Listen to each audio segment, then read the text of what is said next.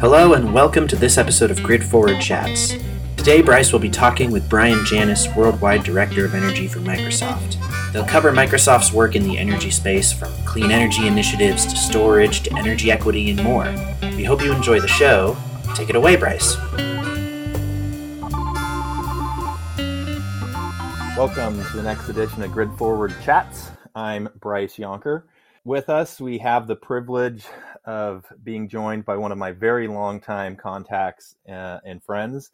He is up north of me just a bit here in the Seattle area. Brian Janis is the Worldwide Director of Energy with Microsoft. Brian, thanks for being with us. Yeah, thanks for having me, Bryce. So, Brian, I know you have a long history at that small tech company up there, but maybe you can give me a bit of a background on your role to what led you into the current position and kind of who are you? Yeah, happy to do that. It's funny, when I actually started this role at Microsoft nearly 10 years ago, it was sort of a small role within a very big company, but so small really that I was challenging the person that was recruiting me. And I told him, I really think that being the energy person at a tech company sounded like a dead-end job. I don't even know what I would do or why a company like Microsoft would need someone like me. So it's been quite a journey over the last decade as obviously the cloud has grown. And of course, the centrality of energy and sustainability and how we think about cloud infrastructure has changed dramatically. And so it's really been a fun journey for me to get to see the types of things that I get to do every day actually get elevated inside of the company to become pretty core to who we are as a company. Yeah, great. Yeah, we connected in previous iterations to Grid Forward, and it's great to see the evolution of Microsoft there. We'll get into that in our conversation today. I always start, since we launched our podcast in the pandemic, today is Thursday, September 16th. We're a year and a half into this wild ride. How are you personally? How are the folks on your team and the organization there doing?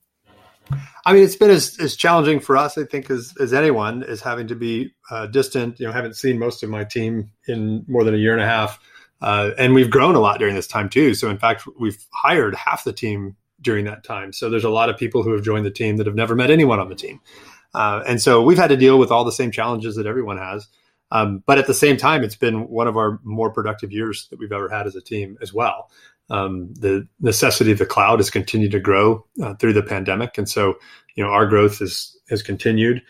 We've learned to work in different ways, learned about, how to stay connected, how to relate to one another, when you can't be face to face. And so we've had to learn a lot of new ways of working. I personally had to learn a lot of, new behaviors and, how do I manage my time with family being around all the time. And so it's been a different thing for all of us. But on the whole, I feel like we have been able to adapt and continue to move forward with some of our core priorities. Congrats on that. And thanks for being a part of the solution. Teams, as I'm sure, has just exploded there. Let's dive in. What has the history looked like for Microsoft with regards to using clean energy itself, powering your operations with renewables? Can you give us maybe a bit of a history lesson on what you all have been doing and learning over the last, say, decade? Yeah, I think it's been a sort of a constant state of evolution and growth and learning, and really envisioning what our potential is. I think back to some of the first commitments we made in 2012 to be carbon neutral, where we're like, wow, we could actually offset 100% of our emissions by purchasing renewable energy credits and carbon offsets. And at that time, we thought that's kind of a big deal. And at the same time, we instituted an internal carbon tax to charge all the business groups inside of Microsoft with the cost of doing that. And then, a few years go by and we'll go, well, we could actually do more than that, right? We could actually go out and contract for our own renewable energy, and we can have projects, tailor-made and built just for us and for our needs. And then we thought, well, we could do that and we could go faster. And then we thought, well, we could do that and we could also add our supply chain in, and we could, pressure our supply chain to do the same thing. And we could go beyond just being, carbon neutral to carbon negative, and we could address our entire emissions, throughout the history of the company. And then we thought, well, we can actually do this on 100% of the time, in every grid where we operate. And so each successive step has just been more about, I think, envisioning what our potential is and how we can actually not only address our own emissions, but how do we start to influence markets and other companies and customers and our suppliers to change their behavior as well. And so it's just been, I think, a successive chain of really reimagining what is the art of the possible in the space for corporations that are really serious about doing something about climate change. Yeah, great. And that last step I want to talk about here in just a minute, but maybe one more level setting question. You and the other tech majors seem to be somewhat in a competition continually, and maybe the planet benefits with that competitive streak for kind of everybody kind of one-upping each other on their green credentials. How can a major tech company or really major corporations in general bring those lessons and bring those opportunities more to the masses, more to the wider business community, and maybe even out beyond that? Yeah, and I think the first step for us has been that, I think, very friendly competition that we all have amongst one another to push everyone, push each other harder. I remember having that conversation when we were planning for one of our big announcements. Someone said, spoke up and said, well, if we announce X, then in 6 months, someone else is going to announce X plus something. And, the executive turned to this person and said, well, yeah, but then we would have won, right? Like if we, not only did we commit our company to do X, we forced another company to have to do more than X, right? And so, the climate wins if we're all pushing each other to have to do more each time. But, when I look at it, I'm like, okay, that's great. And the cloud is obviously a big part of the solution because we're very large energy consumers. But altogether, data centers only consume about 1% to 2% of the world's electricity.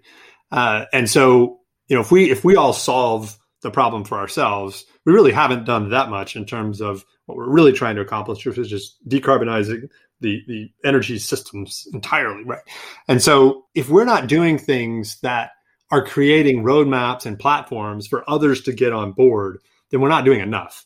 And that's the real challenge that I have for my team to say, look, I don't want to hear anything about us building a tailor-made solution that can just solve our own problems. I want to talk about how we're building platforms and roadmaps, and we're helping to commercialize opportunities for others, because the impact that Microsoft can have, say, through its partner network and to its customers is far bigger in terms of, overall emissions that we can touch and impact than our own footprint.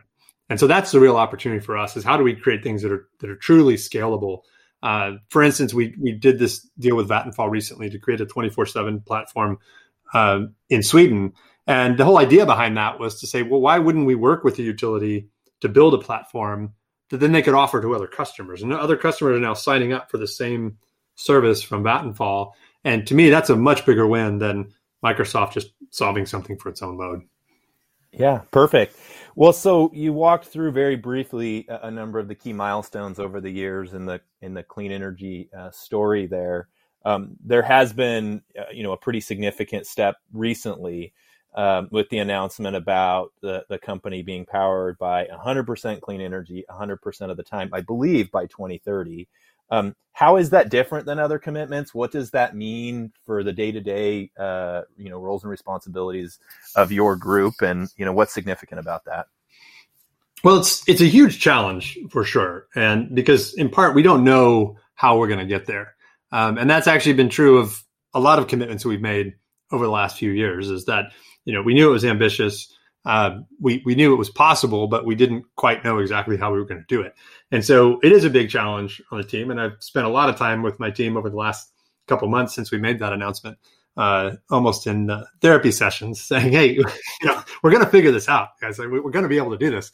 I think the real heart behind that, and what we're really trying to accomplish with that, again, is not so much about, hey, can an individual customer solve for 100% zero carbon energy 100% of the time, but rather, again, how do we build a roadmap for others to follow? How do we push utilities and grid operators to start offering solutions to not just Microsoft, but other customers that help to really achieve that vision of complete grid decarbonization?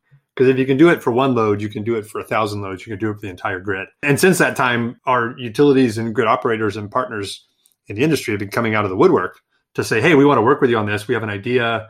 We think we can help you solve this. And in fact, someone asked me the other day, like, do you think this is something Microsoft's going to do on its own, or do you think your utilities are going to do this for you? And it's like, I hope it's the latter. Like, I hope that by 2030, we're not having to do anything because utilities all over the world are coming to us saying, hey, we have this, we've built this solution. We can give you exactly what you're asking for. Like, that to me would be a huge victory, that, by the end of this, we're not even doing anything. We're just taking what others are offering us because, they've seen the demand from the customers and they've gone out and solved it for us. Because this has to happen at the grid level. It can't be solved by individual customers going and figuring out all this complex stuff on their own. It's got to be done at a much, much larger scale. Maybe we can dive in a little bit to the tech. You have to put a lot of storage next to wind and solar to get to that out. What sort of maybe early lessons or early solutions do you see some promise in with regards to this commitment? What we're trying to do is really look at it at the grid level to say, okay, what are all the things that we actually need for the grid to be able to achieve complete decarbonization? And you're absolutely right. Storage is a big piece of it, but transmission is also a big piece of it. Load optimization is a big piece of it. How do we as a large consumer actually go out and provide incentives for other customers to curtail their loads during certain periods, right? Like, maybe that's a product that we can actually start procuring. And so there's going to be a lot of things that come to the table that we're going to have to use that go beyond just storage, though that we do expect that'll be a big piece of it. And then, of course, it's not just, we're looking beyond just sort of the storage we have available today, say 4 to 6 hours of lithium ion, but we need longer duration storage too. We have to look at this seasonally as well. It's not just a daily problem. It's a weekly, a monthly, and seasonal problem. So there's a lot of things from a technology standpoint, from a market design standpoint, and of course, from a policy standpoint, that are all going to have to come together to make this happen. Yep. And data centers need to run when they run, and you need to crunch that data on the cloud when it's there. So obviously, it's a portfolio of solutions. Can you talk maybe a little bit about maybe some of the deeper aspects of it? How do you monitor and how do you meter this in real time? What sort of capabilities, real-time analytics, are you going to need to get that solution into a reality? Yeah, and that's a big gap today. As we look across the globe, I mean, we operate in over 40 different countries. So, in some grids, we look at, and there's a lot of data, and it's very sophisticated, and we can get access to, things like marginal emissions. And there's other markets where we're not even close. And so we really look at the data problem as the first step. How do we even get to know what's happening on the grid in every individual hour? But I look at that as such a foundational building block to solving the problem, because if you don't know what's happening, how do you know what that next investment needs to be? And one sort of application of this is the work we've done with Resurety on this concept of locational marginal emissions, to understand, like, it very much matters not just when renewable energy is produced, but where. Where on the grid are the highest levels of marginal emissions, such that as you think about when you site that next wind project or that next solar project, are you actually materially reducing emissions or not, and to what degree? And that's a really important question.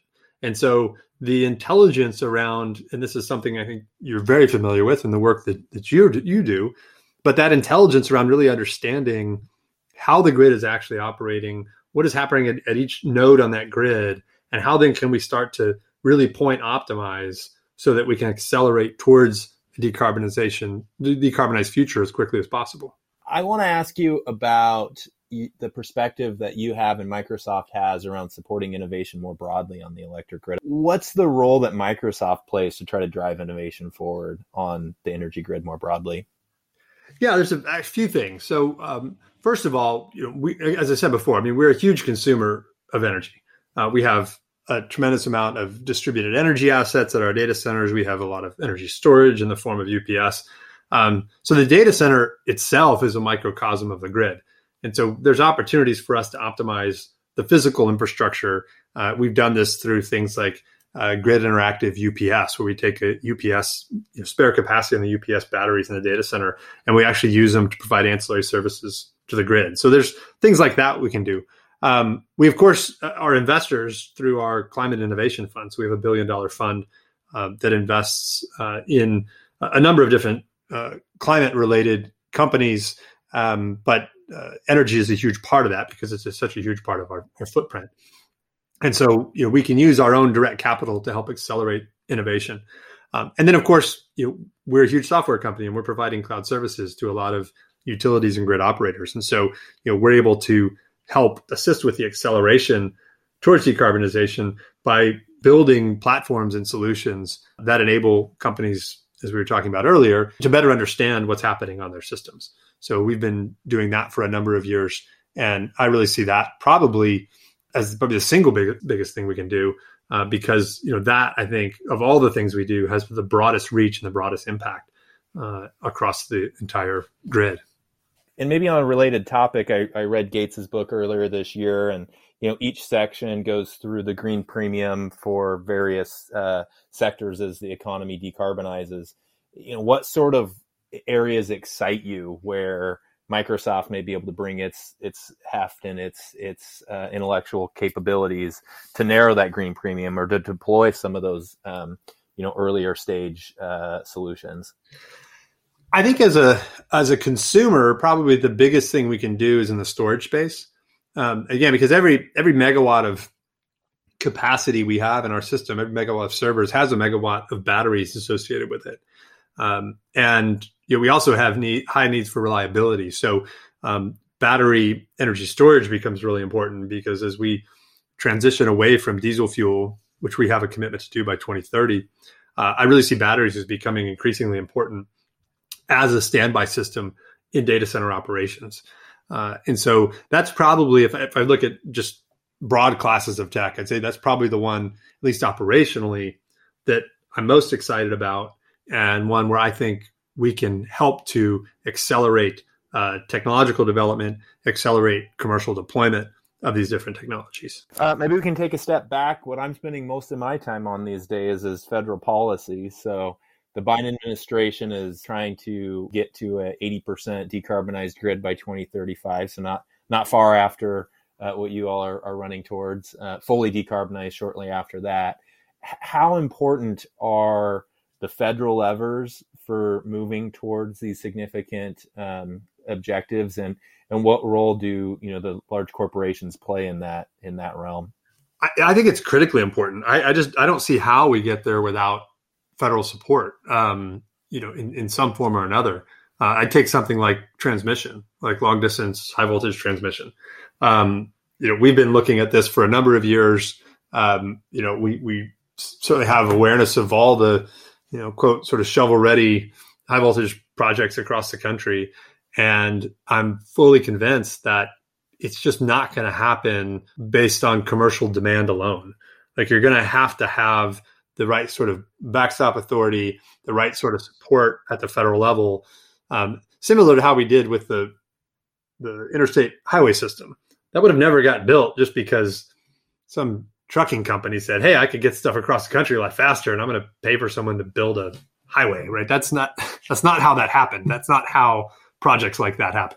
So we absolutely need the federal government involved to make those kind of things a reality. And those are essential. Like, we won't get there without, as much as we need the small stuff to happen too, things deployed at the edge, microgrids, distributed solar. Those are critically important as well to having a robust and resilient electricity grid. But we need the big stuff too. And frankly, we probably need federal involvement for both. We need regulations to evolve in such a way that supports the right sort of solutions and getting there as quickly as possible. Yeah. So taking a step down from the federal level more to the local level, as you know, so much of the decisions from an energy standpoint are really caught in that regulator and grid operator standpoint, with the state PUC or whatever its acronym is locally. How do you see the opportunity for deep decarbonization, energy innovation, and just kind of breaking the logjam, or at least the slow slog that it really has been in so many jurisdictions where you all operate? It is going to require pressure from corporations, and I think we do play a pretty important role in terms of being a voice for what it is we want to see in terms of how regulations need to evolve. There was a big win in Illinois this week with some really positive legislation. I think it's moving us in the right direction. And I think it's been exciting to see really over the last 3 or 4 years, a pretty marked shift in the role and the sort of the vocal role that corporations are willing to play in this space. Because if you go back before then, there were certainly companies that were talking about these issues, but they weren't top line issues for a lot of companies. They weren't things that you were hearing some of their top executives talk about and really make as sort of top level issues for these companies. But that's really changed. I mean, with the Business Roundtable and other groups that have really come out and say, hey, the role of the corporation is something more than just maximizing value for stakeholders or stockholders, right? I mean, it's really about what sort of values do we have as a company? What are the things that are important to us? And what are the things we're actually going to use our voice and our policy muscle to actually get behind? So I know this topic interfaces at the state regulatory level, but also at the federal level as well. Investing capital in the cloud by grid operators is something that has a little bit of friction as far as, recovery and capitalization and these sorts of topics. Why is it so critical that operators are able to invest in maybe not just the cloud, but the best solutions that are out there, no matter kind of how they capitalize in the balance sheet of their organization? Yeah, I mean that's a problem that's existed as long as we've had a utility industry, right? Is like how do you design incentives in the right way to ensure that the right sort of investments are being made that are really driving the best solution for the customer. And there's no doubt the cloud brings a tremendous amount of efficiency to utility operations, but we need them to go even beyond that to really think about, how do they invest in efficiency in general? How do they really work towards a grid that is, more distributed, that is more flexible, that is more resilient? And it may require different ways of thinking about how utilities are compensated. Because the answer of just build more stuff all the time and build bigger stuff all the time may not get us to where we want to go. And so it's important to think about what are we trying to get to in terms of what a truly decarbonized grid looks like. And then what are the sort of regulations and market models and wholesale market models, how we actually design how wholesale markets even work. What are the changes that need to occur to ensure that we set ourselves up for success in that space? The frequency and magnitude and impact of the disturbances, kind of hurts one's head when you wrap your head around everything that's happening. What's your take on the role that decarbonized grid and more innovative solutions really play to address the sort of implications that these are having? When we look at our own infrastructure and cloud data centers are critical infrastructure. They're part of providing, the backbone for things like emergency response services and hospitals and things that they're absolutely critical during emergencies. And so when we look at this particular issue, we kind of look at our infrastructure as needing to be both resilient and sustainable. And then how do we create a cloud and cloud infrastructure that meets both of those goals? Because there's no trade-off, really. We have to do both. And so when we get to something like how do we keep the cloud operating through a multi-day outage without diesel generators? That's a really important question that we're trying to wrestle with, or without diesel fuel, at least. So I think it's the same questions that utilities are having to ask. And we've just had to live through, again, another catastrophe in South Louisiana. And just continues to reiterate that we really have to take this resilience thing really important. It's got to be a top level issue. So we can't sacrifice resilience for sustainability. It has to be both. And so holding those two things together as we think, how do we solve this problem is critically important. Maybe next we can touch on equity briefly. There's discussion all around this industry. Our society obviously sparked so much by events last year. But I think the question I'd ask to you is how do you see progress in a more highly functional decarbonized energy system bringing benefit to the people and communities that really need to see that benefit the most? Yeah, I'm glad you brought that up because it's been a real top of mind issue for us over the last few years as we think about how do we use our influence and our role in the marketplace to really drive the sort of behavior that we want to see. And so, I'm excited about some of the stuff we've done most recently with Volt Energy, a 250 megawatt deal. It's really focused on how do you invest in marginalized communities? How do you ensure those dollars are actually going to the places we want them to go to? And I think just like we were talking before about the 100-100-0 stuff and how do we influence utilities, I think this environmental justice issue is much the same way. It's going to take customers standing up and saying, hey, we actually care about this. And this is important for how we procure energy. And so I've seen the same thing where we now have utilities coming to us, and I'm meeting with a giant utility next week on this very topic because, we've come out and said, hey, this is important. And they've stood up and said, hey, it's important to us too. Let's talk about how we can work together on this. And so I think it's really going to become an issue where, as long as customers are standing up and saying, hey, this is important, and it's going to influence our behavior. That's the stuff that catalyzes change in this industry. Most of the organizations I talk to look at envy with the big tech companies because they just don't feel like they're capable of bringing in talent like you all are able to. Maybe you can debate that with me here, but what would your general thought be about how we bring forward, the diversified next generation set of workforce that's going to be required to transform energy and tech and everything that's in flight right now? Yeah, I think this is a huge issue, and one that's actually really close to my heart because I do look across the industry and think, okay, we've done a lot in the last decade. That's exciting. But then I look at the next decade and go, oh my gosh, there's a lot more that we have to do. And the problems we have to solve for the next decade are a lot harder than the ones we had to solve over the decade before. Not to say that it was easy and not to say there wasn't a lot of work that went in, but we were just getting started, I think, in a lot of ways when you think about even something as simple as like renewable penetration over the last decade. Huge gains. But renewables, wind and solar are now only 10% of the electric grid in the United States. It's like, okay, well, we got a long way to go. We have a lot that we have to do.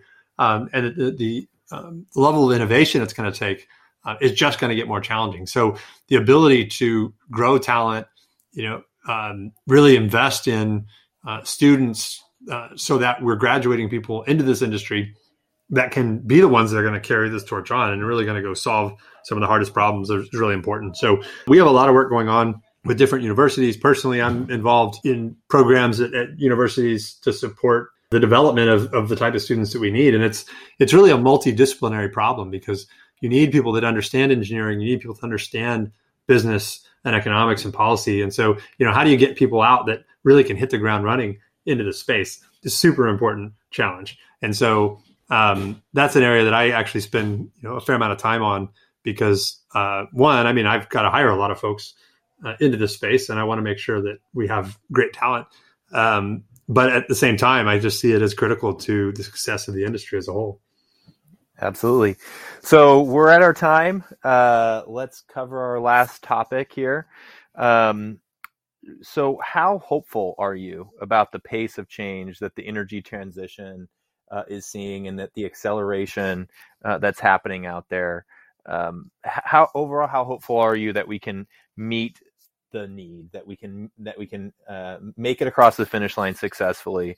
And what sort of role do you see Microsoft playing to get there? I mean, well, first of all, I'm very hopeful. I really feel like we have a tailwind just with what we've been able to accomplish as an industry over the last decade. And I think we've seen the art of the possible. And now it's really about how do we, as I was kind of kicking off as we were starting, how do we continue to envision the opportunities and the role that we all can play in helping to accelerate this transition? So I'm very optimistic. And I think I'm particularly optimistic about the role of large corporations because, for better or worse, and I'd say probably mostly for worse, we've ceded a tremendous amount of influence to large corporations in this country and globally. We have ceded a tremendous amount of market capitalization, a tremendous amount of political influence.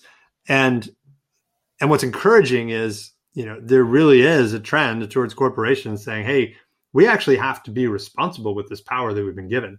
In fact, Brad Smith, our president, chief legal counsel, wrote a book last year called Tools and Weapons. And then he said, if you create technology that changes the world, then you have a responsibility for the world you create. Basically saying, hey, these big companies have enormous influence in the tools, especially the tech companies, in the tools that we built. And therefore, we have a responsibility. We have to really think about what are our values as a company? What are the things that drive us?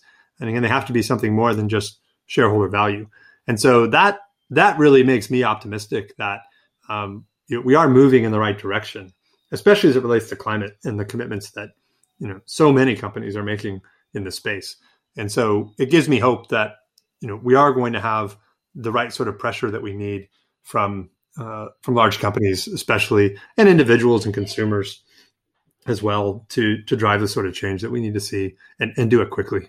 Well, thanks, Brian, for your time and the friendship over all these years. 2021 seems like a big year with these federal policy discussions, COP26. Thank you all for your commitment that really, I think, leads the way in many efforts. And thanks for taking some time to be with us and talk about these topics.